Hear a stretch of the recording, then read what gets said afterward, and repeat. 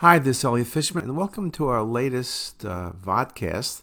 This is going to be on GI applications in the acute abdomen, and I'm going to cover some interesting topics that perhaps you haven't thought about recently, but I think are very important. Now, if we just take a step back and go through some of the basics, what's an acute abdomen? Well, it's a clinical syndrome characterized by the sudden onset of severe abdominal pain requiring medical or surgical treatment in the emergency setting.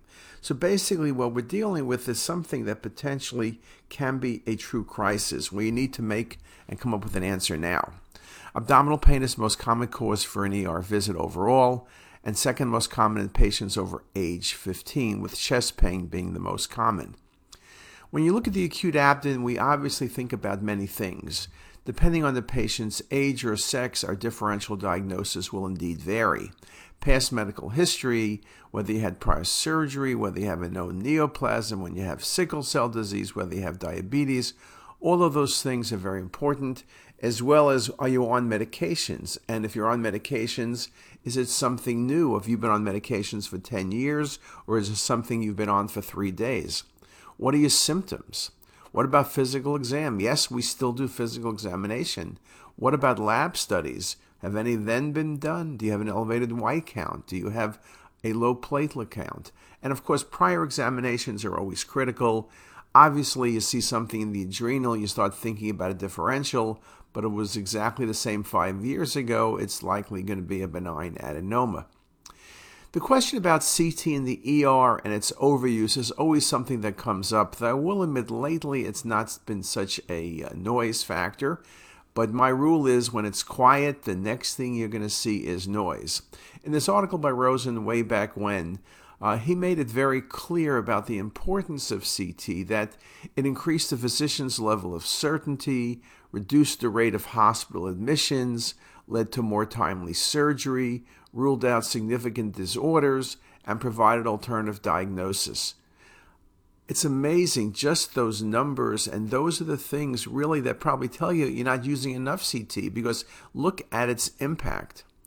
And CT performed in the emergency department increases physicians' level of certainty, reduces hospital admission rates by 23.8%, and more timely surgical intervention. What more can a person ask for?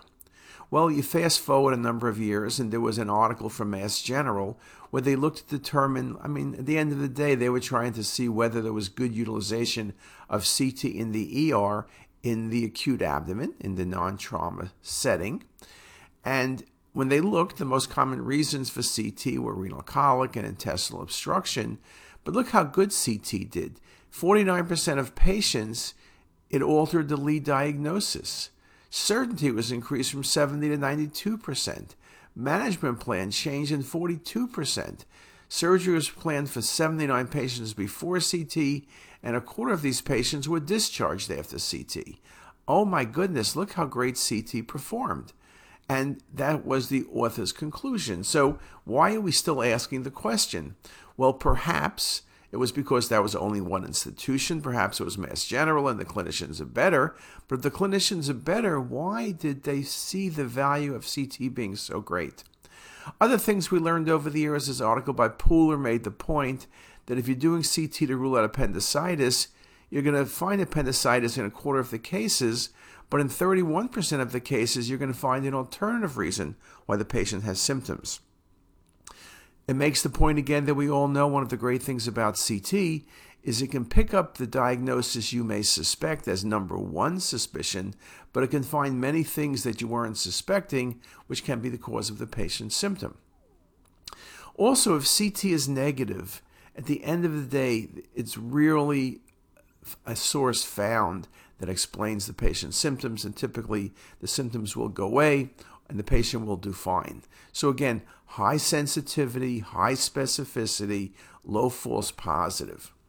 In 704 patients for whom CT results did not suggest a specific diagnosis, the treating clinician did not arrive at a specific diagnosis 82% of the time. Every once in a while they figure out something else. Maybe it wasn't on the exam, but you can see the strength of CT. Now, you fast forward a few more years, and they wanted to redo the study looking at CT's impact, but instead of one institution, do it at multiple institutions. So nobody could say it was a single institution bias. In this multi-center study, they looked at many things in the ER. They looked at abdominal pain, chest pain, and headache. And you can see physicians change their diagnosis across all three of these, but especially in the area of abdominal pain. Again, diagnostic confidence, admission decisions, all were more accurate after CT was performed. And so their conclusions were the same thing. These findings suggest that current ordering practices are clinically justified. So we are doing the right thing, and I always like to say perhaps we're not using enough CT. Now, when I look at specific causes for the acute abdomen, I know that I've been in meetings where it's a 3-day meeting in the days when we used to have meetings in person, and everything was the acute abdomen. So there's no way in maybe an hour talk, which means 3 parts of this session, I'm going to be able to go through everything. I could do an acute abdomen by going organ by organ, looking at liver abscesses, looking at the gallbladder and things like emphysematous cholecystitis, or looking at the spleen and looking at splenic abscesses, or looking at the bowel and seeing things like appendix epiploica. I could do that, but we're not going to do that. We're going to pick on several important topics and only focus on them, again, recognizing there are so many things we can go through. And over time on CTisus, we've covered a number of these, and we're covering more of them as we go forward over the next couple of years. Now, a key thing in the ER, as with all CT, is protocol. I think you need to give oral contrast on every patient. A lot of patients, water works very well. If you're not giving IV contrast, surely positive contrast is better. If you're looking for perforation or ulceration, positive contrast is better. You always need IV contrast. So much of the pathology we see will only be seen with IV contrast. And of course, a lot of things we see are vascular related, so IV contrast is mandatory. And we like to inject 3 to 5 cc's per second, probably closer to 5 cc's. Now, in this article, and many like this, people always ask the question, do you need oral contrast? And the answer often is no, and I'm going to say that I disagree. I think by having oral contrast, and I'm not saying to wait an hour or 2, I'm saying that even if you only waited 15 minutes, even if you gave the patient contrast when they were getting on the table, it distends the stomach and proximal bowel. How many times do you look at the abdomen and the stomach's not distended at all? And you can't say whether it is thickening of the stomach or it's normal, whether there's ulcer disease, whether there's inflammation. You can't say anything. The same thing in the duodenum. But if you give positive contrast or just give water, give 250 to 500 cc's when the patient's getting on the table, the stomach and small bowel will be distended, and that will help you make the right diagnosis, or at least avoid not making the wrong diagnosis in a significant amount of time. There have been several articles. Alec Megabo makes the point that they do give oral contrast. They wait 45 minutes, and it's attention to detail and insistence on the highest standards of quality and performance that are keys to productivity and efficiency, most certainly not through cutting corners. So Alex says it like it is. As radiologists, we owe it to our patients to drive the appropriate use of positive oral contrast. So says Perry Pinkert in Wisconsin. Perry's written some articles as well on the topic, talking about, particularly in oncology patients, how you can miss things if you don't give oral contrast. And again, who's pushing not to give oral contrast? It's the bean counters. It's the people who aren't reading the CT. It's the people who know nothing. Okay? That's being politically correct, of course, in my view. We owe it to our patients. That's what Perry says, to do the right thing, and the right thing is giving oral contrast. Now, in terms of protocols, depending on the study, I will use single or dual phase imaging. Most of the time, single phase means venous phase, but sometimes rule out dissection is single phase arterial. For many things, we're going to use dual phase imaging. If you're looking for possible pancreatic disease or liver disease or splenic disease, or ischemic bowel or bleeding, we are doing dual phase imaging. Except for stone disease, it's rare that we do non-contrast scans, and delayed phase imaging typically is not very helpful, and we rarely do that. So what are the topics I'm going to discuss? Well, one is GI bleeding. We've had talks before on GI bleeding, and you tend to focus on small or large bowel. I'm going to focus on everything coming down from the stomach. Now, acute GI bleeding is a common medical emergency, high number in the ER setting. Mortality is as high as 40% in patients with hemodynamic instability. Most bleeds will stop spontaneously, but will often recur, and that's especially true in diverticular disease. We talk about upper GI bleeding, which means proximal to the ligament of Treitz, and we talk about lower GI bleeding as distal to the ligament of Treitz. Upper GI bleeding, ulcer disease, varices, gastritis, duodenitis, malignancy. Lower GI bleeding, diverticulosis, diverticulitis, angiodysplasia in the colon and small bowel, colitis, occult malignancy, small bowel disease. So there's a wide range of things. Now, when we talk about upper GI bleeding, typically endoscopy is what's done. Endoscopy is good at making the diagnosis and also good at treatment, high sensitivity. But, not all the time can you do upper GI series, upper GI endoscopy, but you realize in the COVID era, no one wanted to do endoscopy, so CT became even more important. And in fact, when you think about it, if the patient has contraindications to endoscopy, if you don't have the time, again, CT the patient's in the ER already, or if you think CT may be more valuable perhaps, it's the right study to do. When you look at the ACR appropriateness criteria for non-variceal upper GI bleeding, classic angiography and CT both are rated 8, very, very high numbers. When you look at non-variceal upper GI bleeding, post-surgical and traumatic causes of non-variceal bleeding with endoscopy contraindicated, again, angiography, classic, is a 9, but CT comes very close with an 8. Okay, CT is critical and can typically be used in place of classic angiography. Now, when you think about some of the things, the major complications of peptic ulcer disease are perforation and bleeding. Intraperitoneal free air is a major sign of perforation. Intravenous contrast media extravasation is a sign of active bleeding. High content density in the stomach with the suspicion of blood clots can also indicate recent bleeding, though of course we may not see the site of bleed. Although many reports have described CT findings of complicated peptic ulcer disease, the CT findings of uncomplicated peptic ulcer disease have not been well documented, and this article does talk about it. We've seen other articles on imaging. It can be difficult to distinguish benign peptic ulcer disease from malignant causes. Peptic ulcers can perforate and should be recognized on imaging. And again, the key to that is distending the stomach. So let's look at some examples. You can see the stomach is distended and there's high density material. So I'm suspicious there's a bleed. You then see this air pocket kind of near the body of the stomach at the arrow. You then look at the coronal views. One of the big things is the coronal views, which open up the stomach, can be very helpful.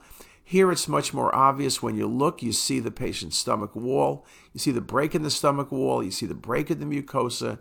You see the air bubbles. That's a patient with an ulcer with perforation. Very nicely shown on these coronal views as well. And again, you could see as I go through the images, what a nice example of a perforated ulcer.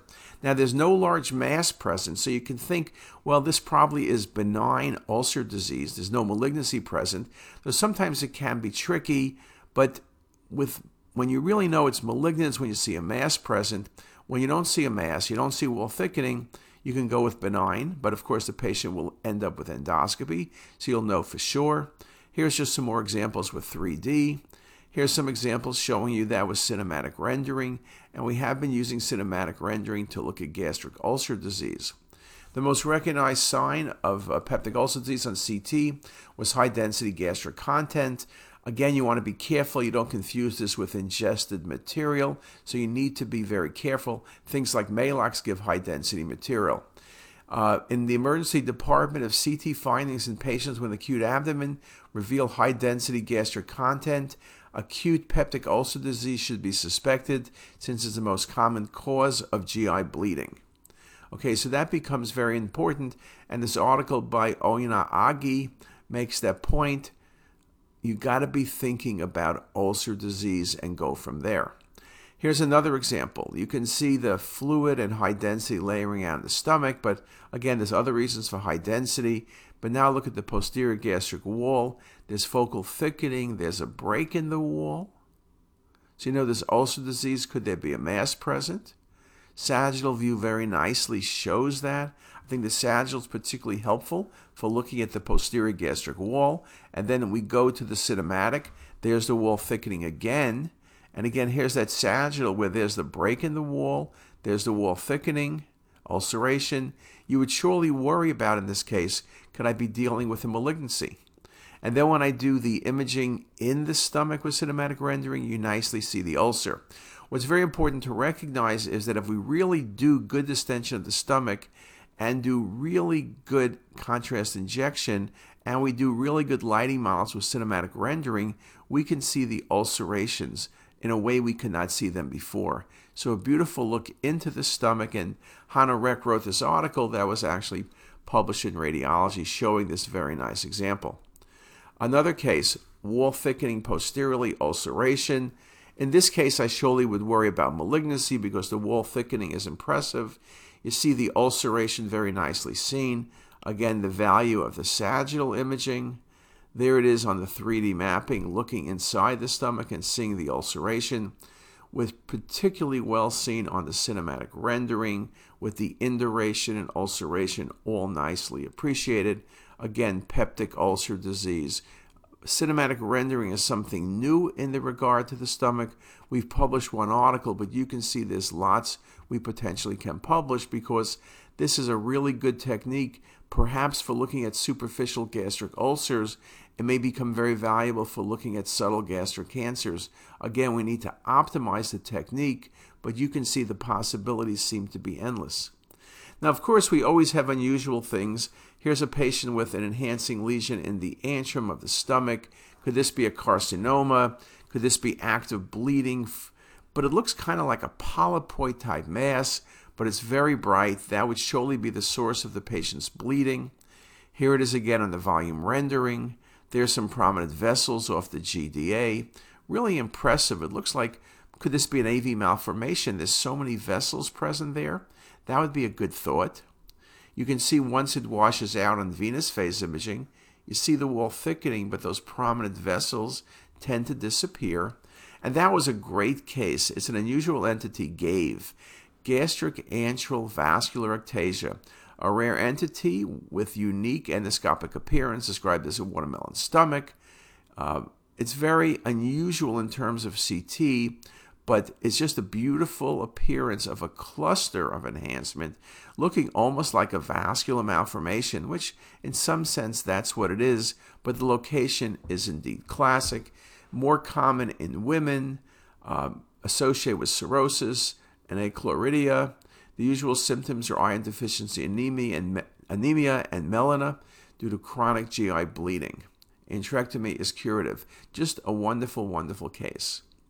Now, I mentioned about cancer and the difficulty of picking up cancer at times, particularly when the lesion is subtle. Here's a good example of obvious high-density material in the stomach, then a very bright area. You can see I circled it in the posterior wall. And then as you go from arterial to venous phase imaging, you can see the jet of contrast coming from the ulceration and that ulceration within a gastric cancer. Just a really beautiful example. And here's another case with a perforation. This was a perforated malignant ulcer. Again, going back through the images, you see the free air, you see the inflammation, there's lots of thickening. I have to admit, I would worry about a possible malignancy. Surely it was an older patient, but you can't always be certain because wall thickening and inflammation shows the wall to be thick. The presence of perforation can be with a malignant or a benign ulcer. So again, endoscopy is going to be the way to go. Here on the 3D, you kind of appreciate the diffuse wall thickening of the lesser curvature. It looks pretty impressive compared to the greater curvature. And here, the way it looks, I would say this is malignant. There's the free air tracking up toward the lesser sac and toward the liver edge. And of course, you can see that as well. It's a good call on the patient's topogram where you have almost a double bubble present. Now, antral cancers, here's another example. Wall thickening of the antrum, there's the ulceration. Now, one thing I'm going to say about gastric cancer and spread, we always look at the perigastric tissues to look for spread. One thing to remember and be very careful, once you have an ulceration with perforation, there's always stranding in the perigastric tissues. It doesn't mean there's tumor spread. And the second thing is when the patients have deep biopsies, you can get stranding beyond the stomach, which can simulate perigastric spread. But this is a nice infiltrating tumor, adenocarcinoma of the stomach, shown very nicely again as you look at the patient's cinematic rendered images. So a really good look at showing you that. Now, that's the stomach. Now, when you think about the stomach, again, think about the possibility of GI bleeding. The key is protocol. The key is good gastric distension. The same concepts we think about in the stomach, we think about in the small bowel. But what we're going to do is let's take a break and come right back and do the small bowel. See you in a moment. If you like this video, make sure to subscribe to the CT is Us YouTube channel. You can also visit us at ctisus.com for even more videos, plus quizzes, pearls, protocols, and oh so much more. We're also in the App Store and have well over a dozen apps for iPhone and iPad, all completely free. Thanks for watching.